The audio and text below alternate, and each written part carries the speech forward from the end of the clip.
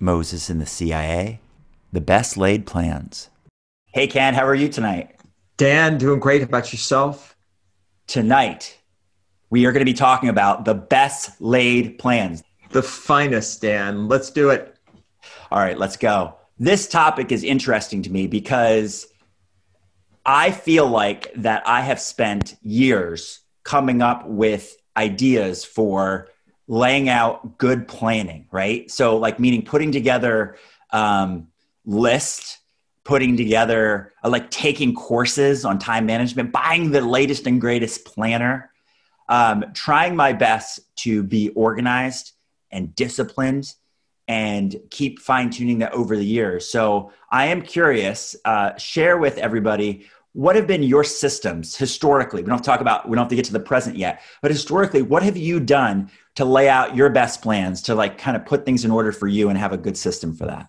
So many years ago, when I was but a young lad, I fell in love with the Franklin Day Planner system.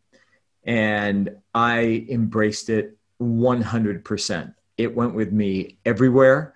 I would not start my week without having filled it out completely. I tracked everything in there, all of my expenses. I took freehand notes in there for what was going on during the day, special things that were happening. I had the days planned out, in 15-minute increments. It was amazing. And then their little system for checking it off if it was done, if it needed to be carried over, all those different things. And it just so resonated with me. There was something about it and its connection to Benjamin Franklin and his concepts of time and planning and the importance of that, that really mattered to me. And it was the first time I got introduced to the concept of importance. And I remember the guy's explanation talking about, walk across the floor. And then he's like, all right, walk across a plank that's elevated a foot off the floor. And then would you walk across a plank elevated 10 feet off the floor? Well, what about if it was like across two skyscrapers? And then he asked the final question, what if your child was on the other side of that plank? And if you didn't walk across it, that child's fate was going to be sealed. And it was this concept of importance. And it wasn't that we didn't have enough time. It was that we weren't good or skilled and frankly didn't know how to organize those things that were most important to us so that they rose to the top. And it was sort of the precursor to all of this stuff today about what matters most and the one thing and all that stuff we've been hearing that he introduced years back. So that was my premier system, the Franklin Day Planner. So when I hear the Franklin Day Planner, I had one as well. And what jumped into my mind was that when I met my wife, I had a planner. There were no phones. And I asked her to write her number down in my planner. And I thought what was cool, she also had a planner. And she asked for my number back to put down into her planner. That is where we lived our life. And my brother used a funny term. He doesn't necessarily use a planner, but he's always used kind of like a notebook. And we used to joke his notebook was the book of life. We used to always say, where's your book of life? Because he could literally go back. It's like his journal / diary / planner / to-do list would be in this book of life. And he'd carry it everywhere he went with him. And over the years, it would fill up and then he'd have to get a new one. So he could go back and he kept them all. So it was cool to look back on his books of life. And that also made me think of going back 20 or plus years ago. I had a diary, like a book of life, like my book of life. And it was, or journal would probably be a better term. And I would journal and I committed. I was like, I'm going to journal every single day. And I did that. And it was really cool to be able to look back at that and see like the changes and growth that I had made over the years. But speaking of growth, it's interesting to see how once things went from physical to digital, my wife, interesting story is that this is probably less than 5 years ago. I'd say it's around 5 years ago, three to 5 years ago, that she was still keeping her activities on a calendar, like a physical calendar. And so every time she was away from her calendar, she'd have to call and go, hey, go look at the calendar and see what it says for this activity and this thing. And then I remember showing her Google Calendar. and showing her like, no, like we can invite each other and this is a much simpler, better way. And it fortunately aligned perfectly as our kids got older and they had a lot more activities we had to drive them to. So now she's like, one of the greatest gifts you gave me was the ability to keep track of things in a digital version of the calendar. So I'm curious, when did you switch over from a physical, like whether it's Franklin Day Planner to whatever you moved on to next, to eventually to a digital system to lay out your plans? Memories flooding back because I used it as my journal too. And literally I can look back through there and just see what was happening in my life. And I had that thing by my side. It was with me all the time. It was in my briefcase or, you know, in the palm of my hand. And when, speaking of Palm, the Palm Pilot came out, that was my leap to digital. I could jot notes in there with a little writing system. I kind of liked that because it still gave me that physical connection. And I realized, and I still do, how important writing is to me. And that was one of the things that the day planner let me do. I guess anything that you keep like that, a journal, there was something about putting pen to paper that felt meaningful and feels meaningful still to this day. So yeah, the Palm Pilot was my next jump.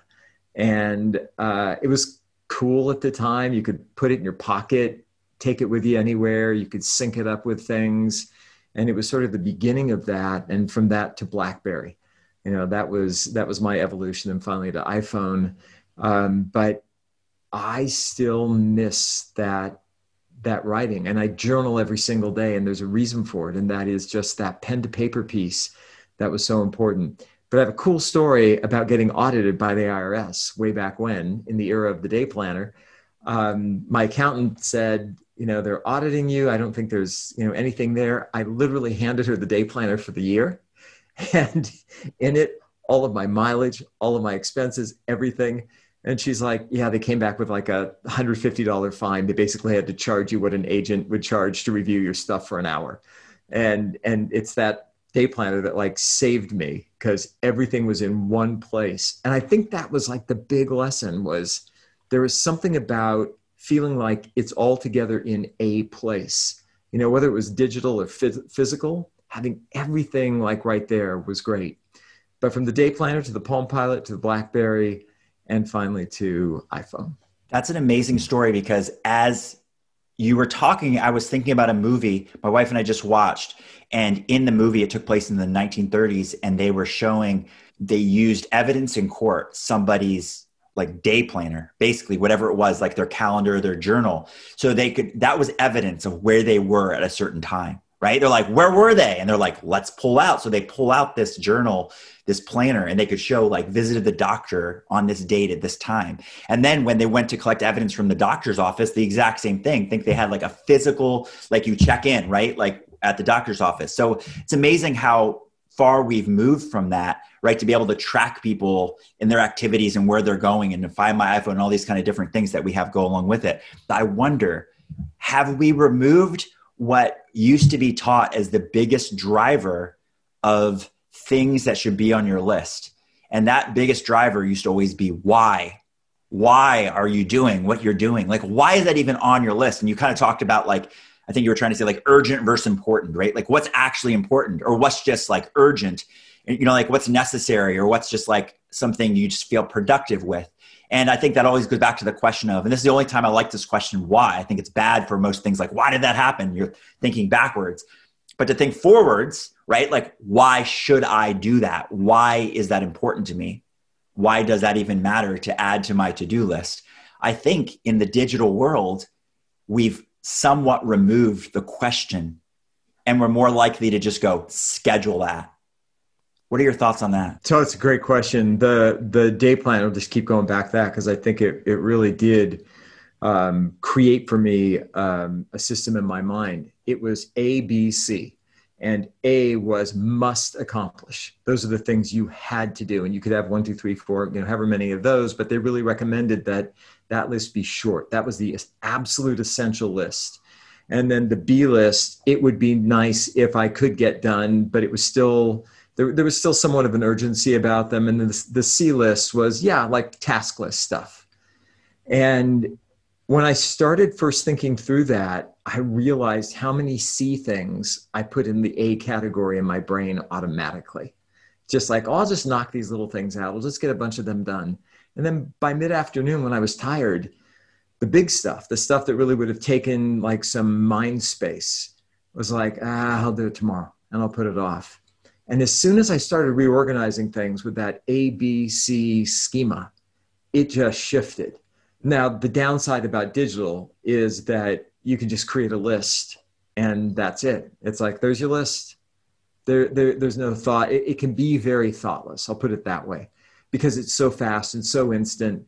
And it's just kind of that notion of a brain dump. You get everything down on your list and then you just start working through it. And that's what I think we've lost. There's something about speed that's not always good. And there was something about that forced pause when you're looking through your calendar. And I remember them saying, you can write stuff down in any of the days, but the cool thing was you didn't have to organize them until like the night before or the morning of, because sometimes you didn't know if something was going to be an A or a B depending on what was happening before it. And so the great thing was it really allowed for that thought time and that recalibration just based on what was going on. So to your original question, have we lost some of that? I really think we have, because everything is forced speed now. And you look at, how do we rate new devices? The new MacBook Pros are out, and it's all about how fast they are. Everything is about how quickly we can move through something. And so few things talk about take a pause and consider and organize and then engage. That's a great point. And I was thinking back to, so the early days of Tony Robbins, he had a system. And again, I acknowledge there's no original idea. I'm sure he learned this from other people, but he's called OPA, Outcome, Purpose, Action. And then he updated it to a rebranding and called it RPM, Result, Purpose, Massive Action. The number one valuable item in this world is time, right? Like what can make things smoother, faster. If we can gain back time, we're like, yes, because that's all, we feel like that's all that matters to us. But I think in the attempt to gain more time, so the speed has taken away the reflection, right? Like the question of why am I doing that? And I think in the business world specifically, I think it's really easy to get caught up in the feeling like I have to accept every single meeting, right? So our calendars, oftentimes, depending on the level you get to, an executive level person will have an assistant typically, or somebody that helps them with their scheduling. And so it's just like, yes, accept meetings. But I don't know if there's that reflection or there's that guidance being given of like, do I really need to be a part of every meeting? Like, especially in management, I know you're really great at helping companies like navigate that and figure that out. It's like, do people at a couple layers above, right? Like, should they really be focused in meetings for some things that they have managers who are responsible and they hold accountable for that? So you're absolutely right. I think we've lost the sense because of our efficiency standard. We've gotten rid of the question of why and does this really matter? And is this the best use of my time and what I should be doing? So speak to what you recommend for companies in that situation, especially when they're just being bombarded with calendar invites. It's probably, I'd rank it like number 1, 2, 3, somewhere in the top 3 right now. And I think with remote work, it's become even more essential that we start rank ordering things and thinking about what's necessary. And back to that, if it's an ABC or a 1, 2, 3 way of thinking about it, or, urgent, important, you want to attach words to it, necessity, whatever it happens to be. So I counsel that people take a look at their schedule overall. I like to do it on Sunday night. I actually like to look at my week ahead on Sunday night and look at everything that I have. And I block organize the week ahead. So I'll create blocks for administrative work. And in that I do return phone calls and emails. I'll block out creative time where I just think about my business and how I can best serve my clients, how I can grow it, what I'm doing. There's nothing planned in it. It's literally just 90 minutes creative time. I've got a couple of whiteboards up in my office and I just whiteboard stuff. I have time for my specific clients that I mark in. And then, of course, time for specific meetings, coaching calls, and things like that. And I'll do a complete download of everything I can think of. I look at all of that and I consider, are these things necessary? Are they necessary activities, or can they be delegated? For the things that I call necessary activities, I then group them and place them in the calendar, and then I throw the list away. So it's done. There's no more task list. There's no more to-do list. Everything now exists in blocks that are discrete. And the reason I recommend this is it's easier for our minds to process, I have an hour of administrative time, rather than looking at, I have 63 emails to return, and I have to call all these people. Now, underneath that, we know that we still have to go through, the email for yesterday and return everything. We still have to, go through our voicemail and return those. But just seeing those blocks allows our mind to rest and focus on a single topic rather than on all of the subtopics underneath it. So I recommend the block scheduling technique, doing something if you can on a Sunday night in advance of, so that you're not trying to figure things out on the fly, because there's going to be plenty going on anyway. And then ridding yourself of a to-do list so that everything lives in an electronic calendar that you'll have with you wherever you're at. And then the second piece of that, as you're actually going through that calendaring of the tasks that you have, to consider whether or not they need to be done by you or they can be delegated out to someone else. Once they're in there, then, Dan, it is about prioritization. What matters most in there? And frankly, the stuff that matters is really the only thing that should make it into the calendar. If it's wouldn't it be nice? I tend to put those things in the wouldn't it be nice block and just let those live on their own and not confuse that stuff. I'll add one other point in here, and that is, with remote work in particular now, we experience something called contaminated time as well as contaminated space. We don't have the distinctions like we used to have. Get up, get dressed, get ready, drive to the work, get your head in the space of work, get to work, do work, go out to lunch, go back to work, drive home, get your head back in the space of being at home, time with kids, time with wife or husband, a little time in front of the TV maybe, some reflection, bed. Very routinized, but also very discrete in terms of blocks of time. If you're remote working, it requires even more thought to go into that, because where you're working from, just depending on the configuration you've got, maybe where your spouse or partner is also working from. And if your kids are studying remotely, it may be where they're studying. And it may be where you go to church on Sunday, because you're working off the same computer to look at remote church as you did to do your work during the week.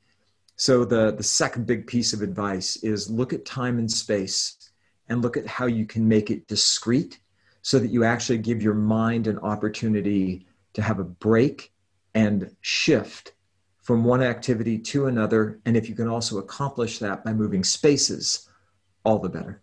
So this is a real thing, and it's called decision-making fatigue. And I think the reason people are experiencing overwhelm and even depression and all these negative effects are coming from feeling like there's too many things on their plate, right?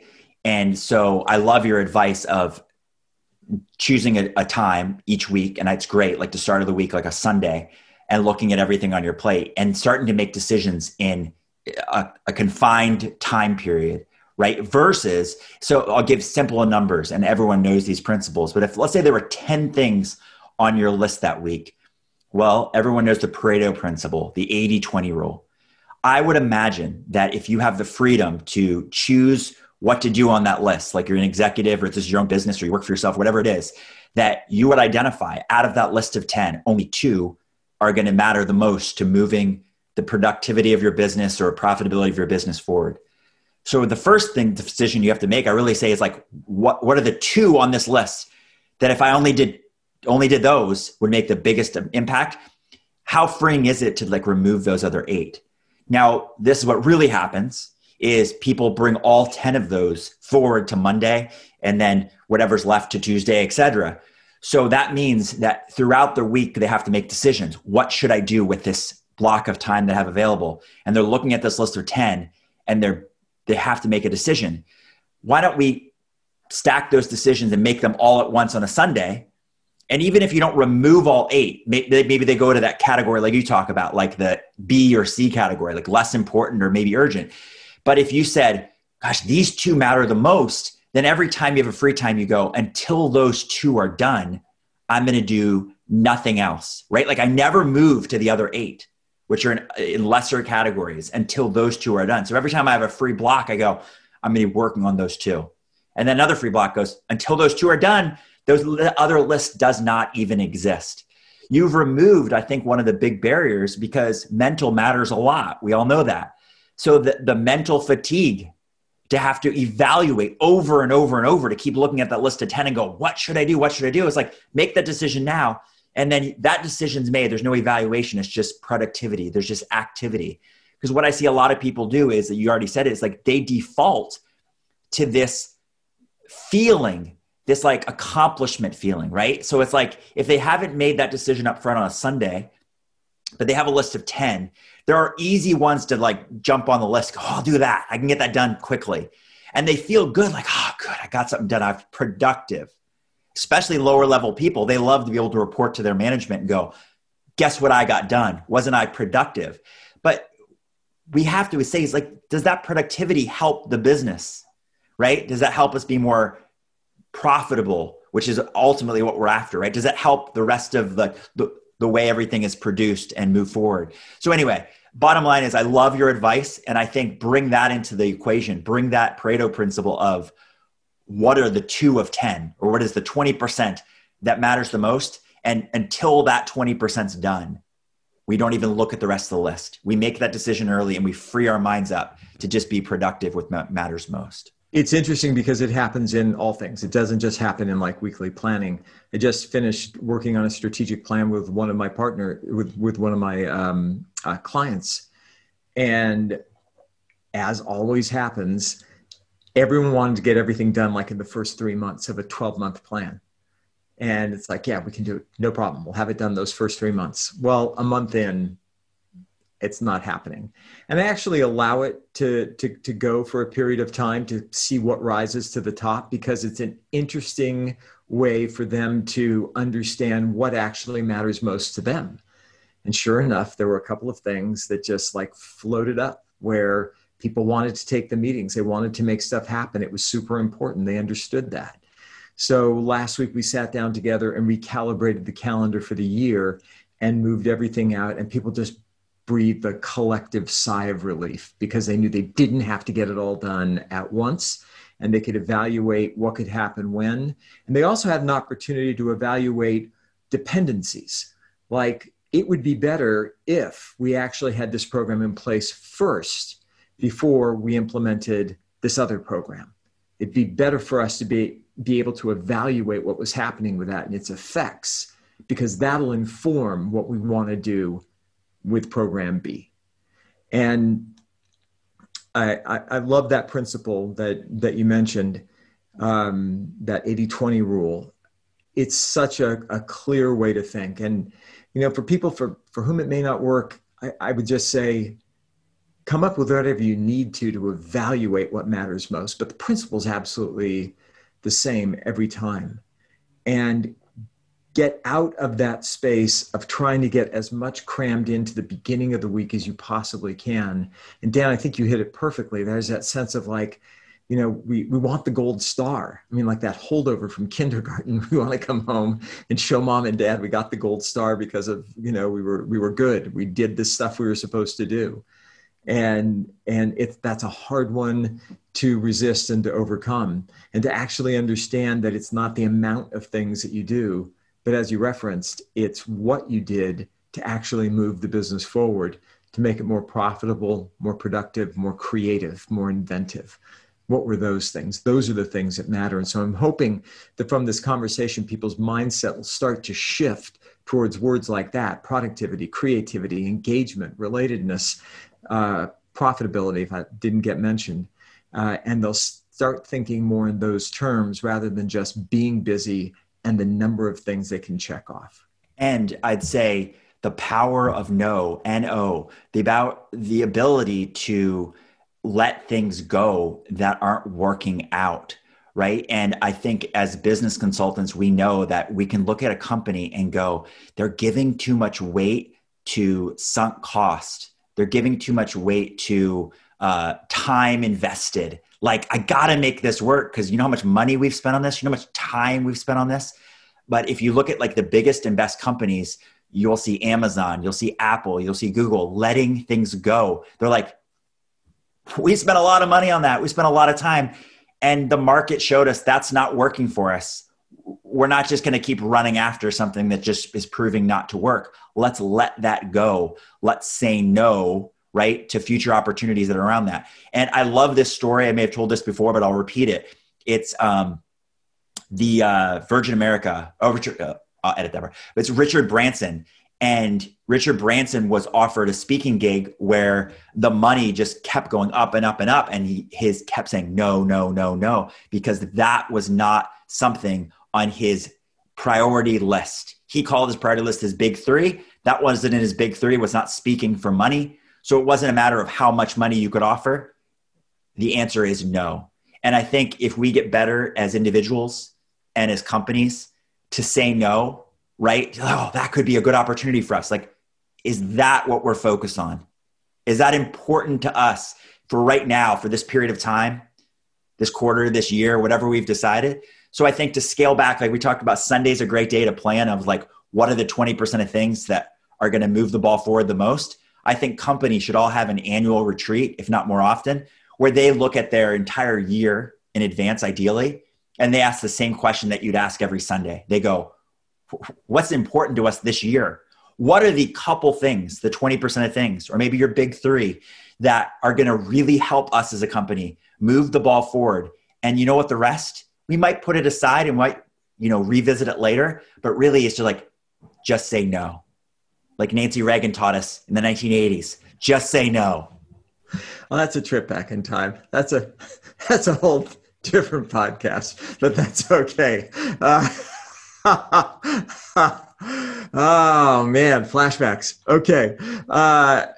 So I love the reference back to the annual retreats, because that is the time to take a look at that. I love the looking back and almost doing like a post-mortem of, where did we really excel? Where did we do well? Where did we stick to our guns and actually follow through on the things that we said, and what were the results? Where did we go off the rails when, we leapt at some opportunity that we chased down a rabbit's hole and it wasn't worth it? And then what do we want to do to learn from that? And this is like, my whole past, present, future thing. The past is over, but it's instructive. So we shouldn't discard it. We should learn from it. The future is not assured, but that's where opportunity lies. That's what gives us hope. So we should keep that in front of us. But the present, right here, right now, the only place that rational thought exists, the only place where decisions actually get made is in this moment now, and this moment now, and on and on. And so to be able to do that and have that kind of evaluation and then say, we're just going to focus on this. And I would issue, a word of warning. If you've got more than 3 to 5 strategic imperatives, strategic goals for a year coming up, it's too many. Pare it back. Just bring it back. You should never have more than that. Because if the company's truly focused, like deeply invested in those, that's going to be more than enough to take up your time. And frankly, you wouldn't be able to do more than those and do them well. So the best laid plans are those that we chunk all the way back to, let's say, the beginning of the year or the beginning of some time period. And we reflectively look back on what's working, what's not, what are our priorities and what's important and what's not. And we get rid of the stuff that just makes us feel productive or is a nice to have. And we go, this is what matters. This is what's important. This is what's going to help our company grow or us as an individual move forward. And we bring that forward to week by week by scaling that back to looking on Sunday and going, even though I've scaled it back to these important things this week, I could do a lot of things in that important list. What are the 2 or 20% that I have to get done first with every amount of free period I have before I move on to that B or C list, that extra list, which are nice to do's or nice to haves, but I get these done first. I think then you can look back at every week as you reflect back before you plan the next week, and you can say, wow, I got some important things done. I really moved the ball forward. And you can feel productive for the right reasons because you laid out really good plans. That's perfect. And I think that in that, looking back too, that notion of how it made you feel is so important.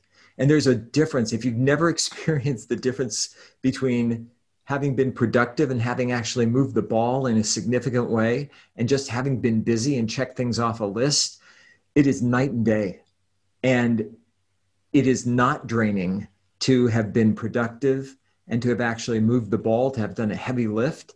Even if you've worked as many hours, the exhaustion comes in those multiple little tasks, which seem to do nothing other than, gain check marks.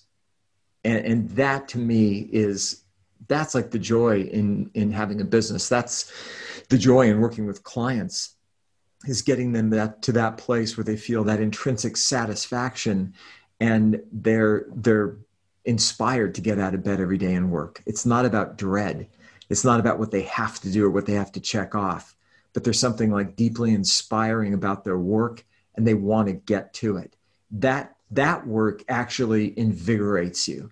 That's the kind of work that recharges you instead of draining you. So as you think forward to your next week and you look at all the podcasts you could spend your time listening to, your best laid plans will be to listen to Moses in the CIA. Remember that. Thank you for listening. To learn more, check out mosesinthecia.com. To learn more about Ken Mosesian, check out mosesian.com. To learn more about Dan Crum, check out dancrum.com.